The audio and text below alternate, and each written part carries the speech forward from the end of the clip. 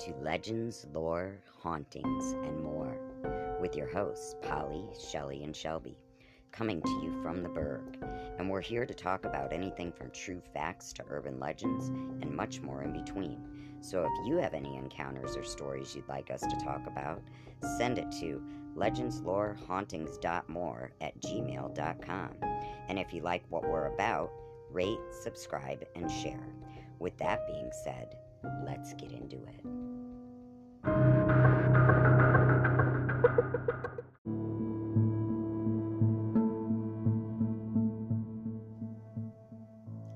On July 23rd, in the Australian town of Mildura, located about 340 miles northwest of Melbourne, the sky turned pink.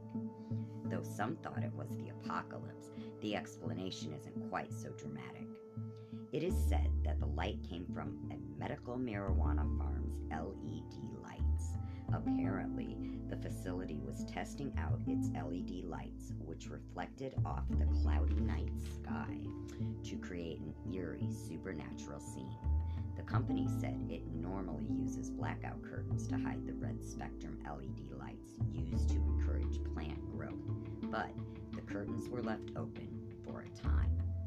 And meanwhile, in Antarctica, the skies went pink and purple. The phenomena is due to the remnants of the enormous plume of ejecta produced when the Tonga volcano erupted in the South Pacific earlier this year. They say it's been affecting skies in other countries too. Other regions in the southern hemisphere have seen similar hues during July, including New Zealand and Australia. And on July 16th, mysterious red lights were seen through the clouds over the Atlantic Ocean at night in the bizarre photos taken by air pilots. The pictures show an eerie red light over the Atlantic. The pilot said the lights began to appear, then disappear at the level of the clouds. Dr. Neil Jacobs, meteorologist for the NOAA, said they were lights from squid fishing boats using revolutionary LED lamp technology boats that emit precisely the type of light at this specific location.